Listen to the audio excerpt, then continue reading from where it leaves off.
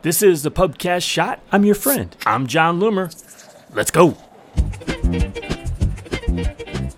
So let's talk about automated rules, shall we? So automated rules allow to simplify and automate the ad management process that you otherwise spend a lot of time doing manually day after day after day, so you can free up some time for yourself. So within Ads Manager, you can click on Rules and then Create Rule, and you can do this from either the campaign, ad set, or ad level. Just know that there are different types of rules depending on whether you are at the campaign, ad set, or ad level. And you can apply a rule to a specific campaign, ad set, or ad, or to all active campaigns, ad sets, or ads. Just depends on whether or not you have something selected when you decide to create a rule. You can also choose from one of a few Facebook templates that they've put together. Currently, there are only 2. Or you can create a completely custom rule, which is probably ideal.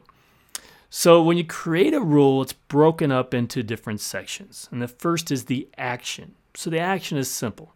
You can do things like, and this, you can apply this to your regular ads management, right? So if your results aren't good enough, you're going to want to turn things off.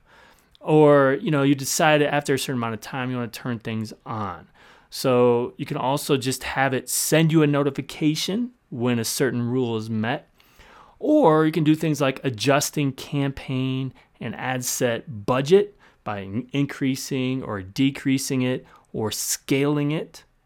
You can also adjust the manual bid, so increasing or decreasing that bid or scaling that bid.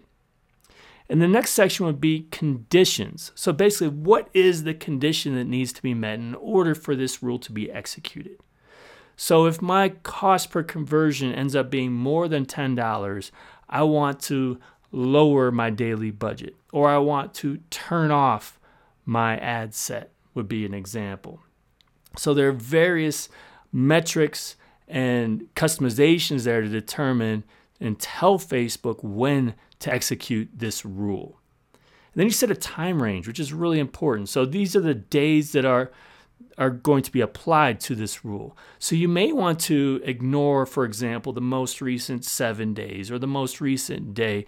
And I don't see a way to just ignore the most recent 3 days, but that would be ideal in this iOS 14 world where those results are delayed. But you determine what that time period is to execute these rules based off of.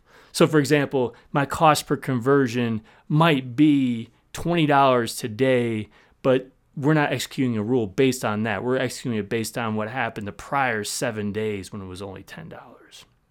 And then it's the schedule as far as how often this rule runs.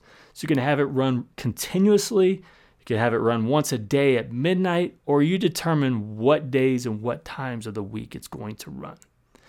And finally, if you have a notification sent to you, you can have it sent via Facebook or an email. And you also determine who within your business manager will get that notification. Sound good? For more info, go to johnloomer.com/rules. This has been a PUBCAST Shot. Did you like it? Did you find it helpful? I hope so. You should subscribe. You really should.